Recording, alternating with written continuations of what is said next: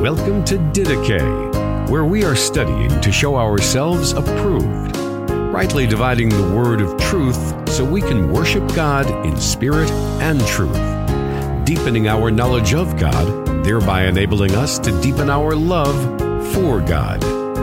Here is your host, Justin Peters.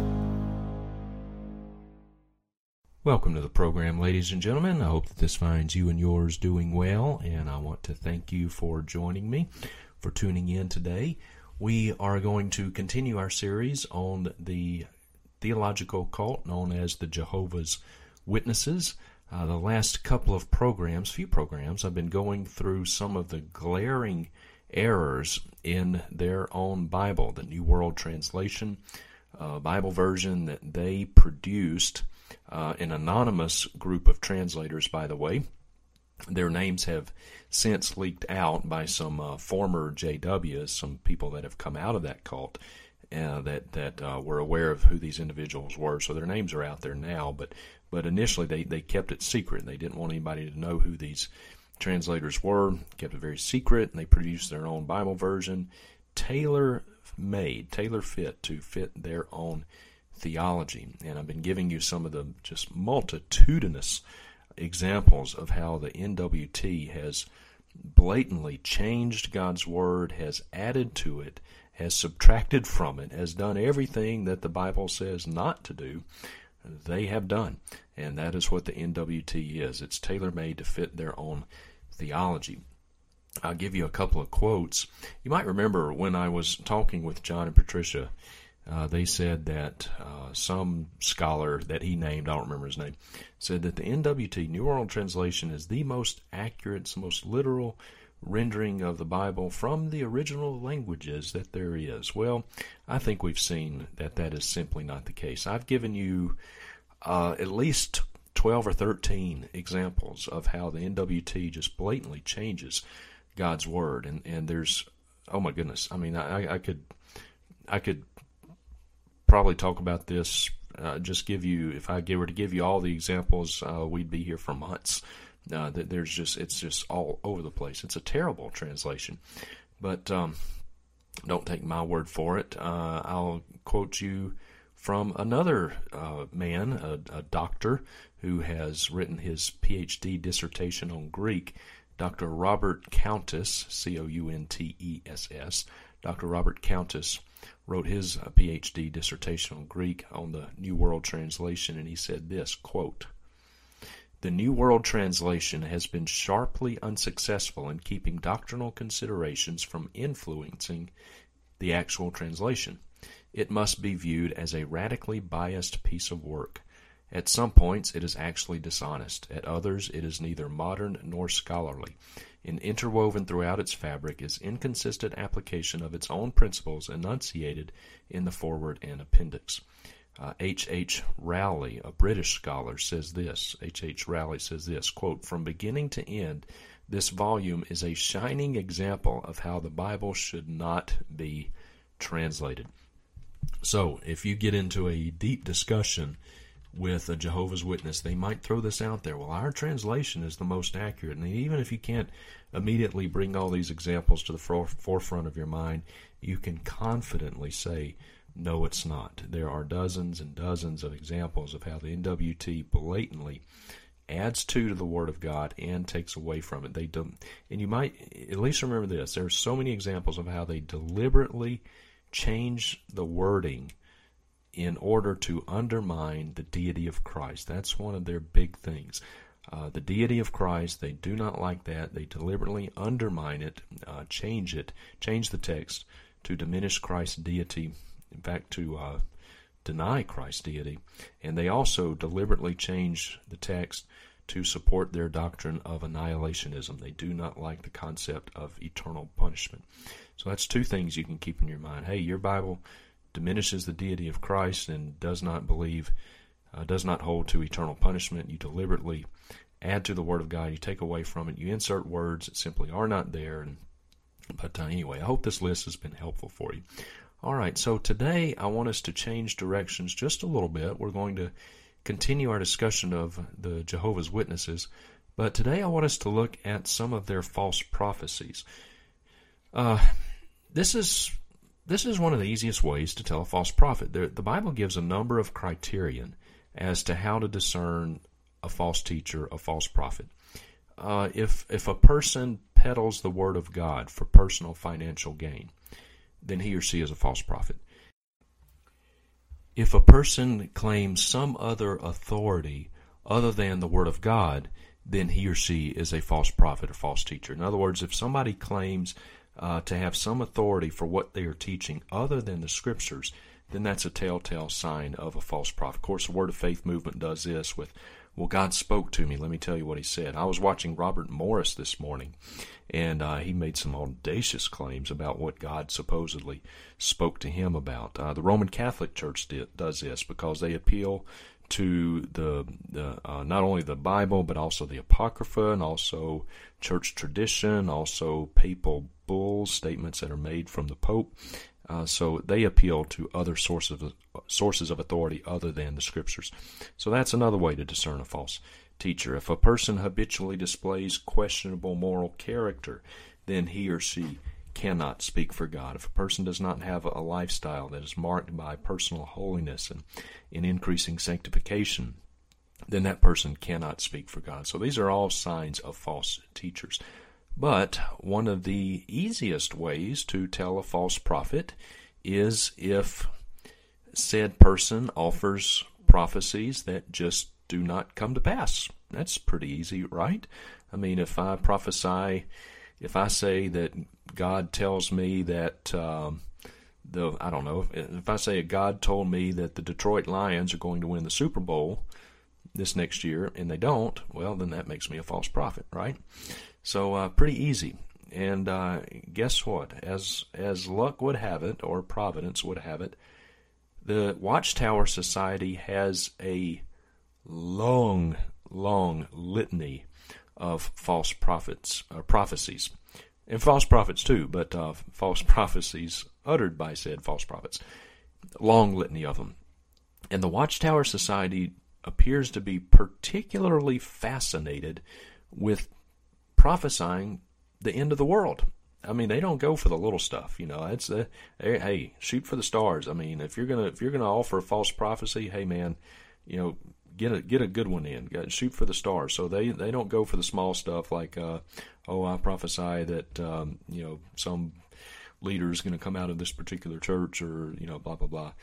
No, they go for the big stuff, the end of the world, Armageddon. So I'll give you a few examples of this. The Watchtower Society literally has made dozens and dozens of false prophecies dealing with Battle of Armageddon, the end of the world.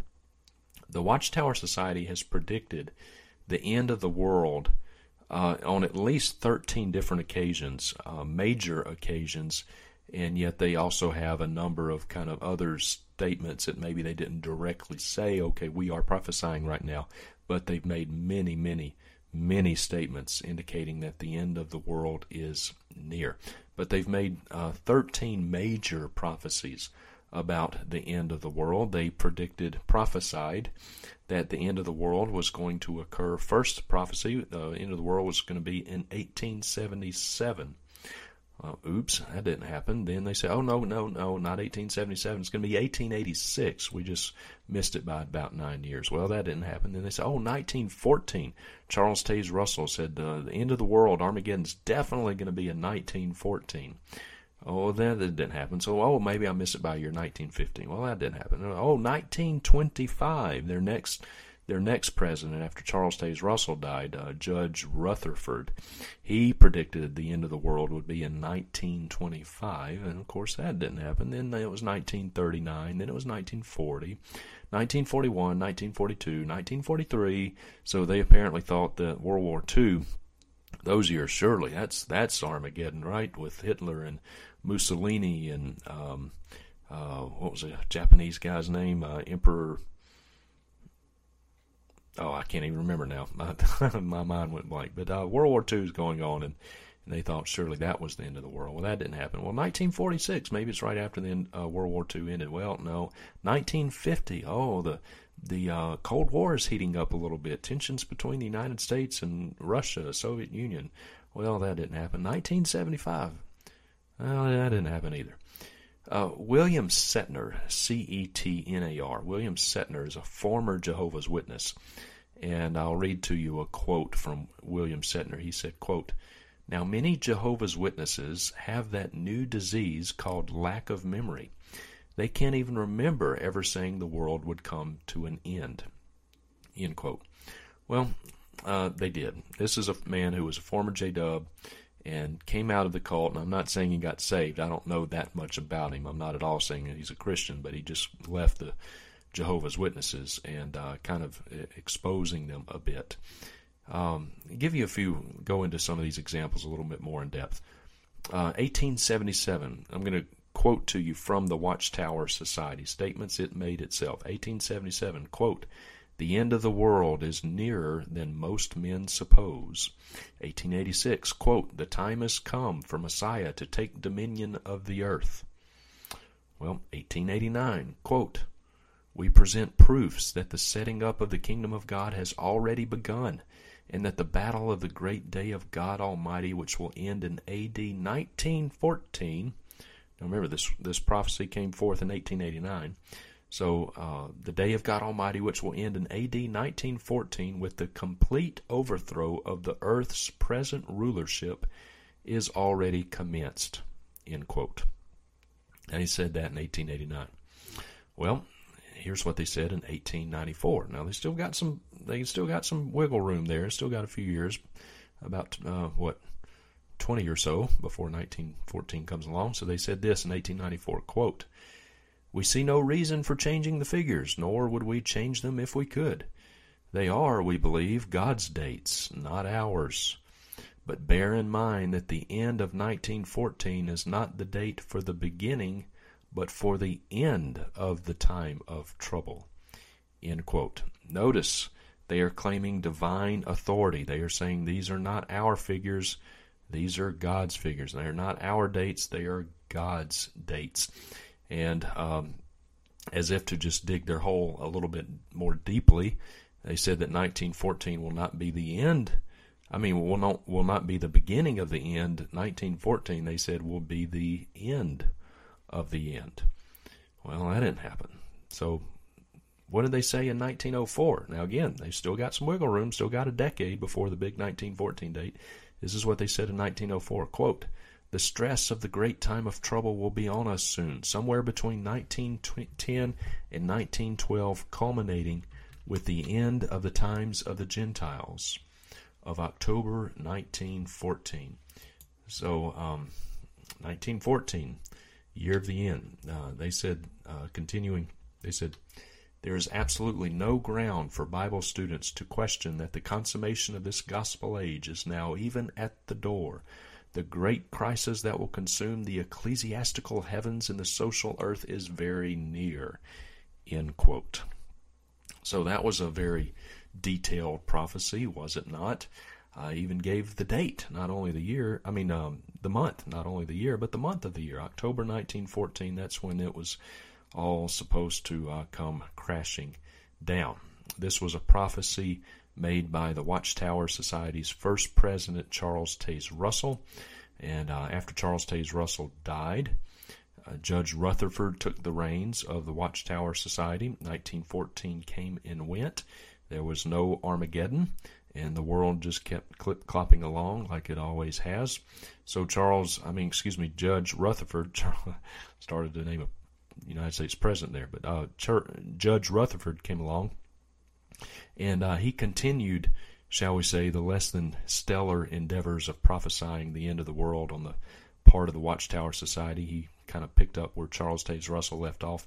In 1922, he published an edition of the Watchtower magazine, and in this 1922 edition, Judge Rutherford said the following, quote, "The date 1925 is even more distinctly indicated by the Scriptures because it is fixed by the law of God to Israel. One can see how even before 1925 the great crisis will be reached and probably passed," end quote. So he said this in 1922. He said that by 1925, then the end will have already come and gone, And he said that this is settled by the Scriptures. Well, it appears as though 1925 wasn't quite as settled as they thought that it was. Now, one would think, after this string of failings and embarrassments, false prophecies, which, by the way, according to the book of Deuteronomy, are worthy of death, worthy of the death penalty. Book of Deuteronomy, pretty clear about how false prophets are to be treated. They are to be stoned. Now, I'm not advocating physical violence. We are not held by that anymore. Prophets, even New Testament prophets, were held to the same standard, but the penalty for false prophecies is no longer binding. We are on the other side of the cross now. But the point of the matter is this: the sin of falsely prophesying is just as serious. The sin is no less serious. It's just that the penalty has been changed. We're not Israel. That was written to Israel, so we're not Israel. My apologies to those who hold to replacement theology, but we are not Israel. But if these people had been living in the Old Testament days, they would have been stoned a long time ago. But so, anyway, one would think that after this long string of failings, that the folks at the Watchtower Society would maybe take these failures as an occasion for pause, maybe a little bit of introspection, maybe a little bit of navel-gazing. But no, just like as is common with false prophets, they just can't help themselves. False prophets just can't help themselves. Like a dog returning to its own vomit, they keep returning to the same old false prophecies. They keep uttering them. They keep right on churning out their false predictions. Here's a few more. In 1930, they said, quote, "The great climax is at hand." 1931, quote, "Armageddon is at hand." 1933, quote, "The incontrovertible proof that the time of deliverance is at hand." Later in 1933, quote, "That Jehovah has now opened these prophecies," and please note the use of that word there, friends, prophecies, not just predictions, prophecies. They say, quote, "That Jehovah has now opened these prophecies to the understanding of his anointed is evidence that the time of the battle is near. Hence, the prophecy is of profound interest to the anointed." End quote. 1939, Watchtower Society said, "The battle of the great day of God Almighty is very near." From May of 1940 to 1943, the Watchtower Society made no less than 44 different predictions / prophecies of the imminence of Armageddon. 44 of them. A few examples. In September of 1940, they said, "The kingdom is here. The king is enthroned. Armageddon is just ahead. The great climax has been reached." 1 year later, 1941, quote, "The final end is very near." They also mentioned the remaining months before Armageddon, remaining months. So presumably the Armageddon would happen before 1942, or at least by 1942. Then a few months later, they said this, quote, "The time is at hand for Jesus Christ to take possession of all things." Newsflash to the Watchtower Society: Jesus Christ is already in possession of all things. So thank you very much, but he's got that covered. But anyway, I digress. May 1942, quote, "Armageddon is immediately before us." May 1943, Watchtower Society says this, quote, "The final end of all things is at hand." 1946, quote, "The disaster of Armageddon is at the door." 1953, quote, "Armageddon is so near at hand it will strike the generation now living." Now, that's just a few. And that last one I read to you was from 1953. And surely you're thinking, okay, yeah, they really blew it, but surely they're not doing that anymore, right? They're not making any more false prophecies about the end of the world, right? Well, no, they're still going at it. Let me read to you from 2005. Here's another one from Watchtower Society. Quote, "There is no doubt about it. The end of Satan's system," and by Satan's system they mean the world, "the end of Satan's system is close at hand." 2006, they said, quote, "Soon this world will come to its end and the Armageddon is but a short time off." Dear friend, the Watchtower Society has uttered dozens and dozens and dozens of false prophecies. So next time Jehovah's Witness, or two of them, come 2 by 2 to your door and they knock on it, this may be something you want to bring up to them. And if they're intellectually honest, they'll have to admit it. If they are intellectually honest, say, your Watchtower Society has had dozens and dozens of false prophecies about the end of the world and Armageddon. And if they say, no, that's not true, then you say, oh, yes, it is true. Starting with your first president, Charles Taze Russell, who predicted the end of the world in 1914. And the end of the world has been predicted by your society, Watchtower Society, dozens of times since then. Yes, it is true. It is true, dear friends. So press them on this. Press them on that. All right, dear friends. I hope that this has been interesting for you, and we will wrap up our discussion of the Jehovah's Witnesses here in the next day or two. I hope this has been helpful and give you some good ammunition in your apologetic arsenal. All right, dear friends, thank you for joining me. Until our next time together, may the grace of our Lord Jesus Christ be with you all. Thank you for listening to Didache. We hope that you were encouraged and edified by what you just heard. If you have a question or comment for Justin, are interested in more teaching resources, or would like to have him come and preach at your church or conference, you may contact him at justinpeters.org.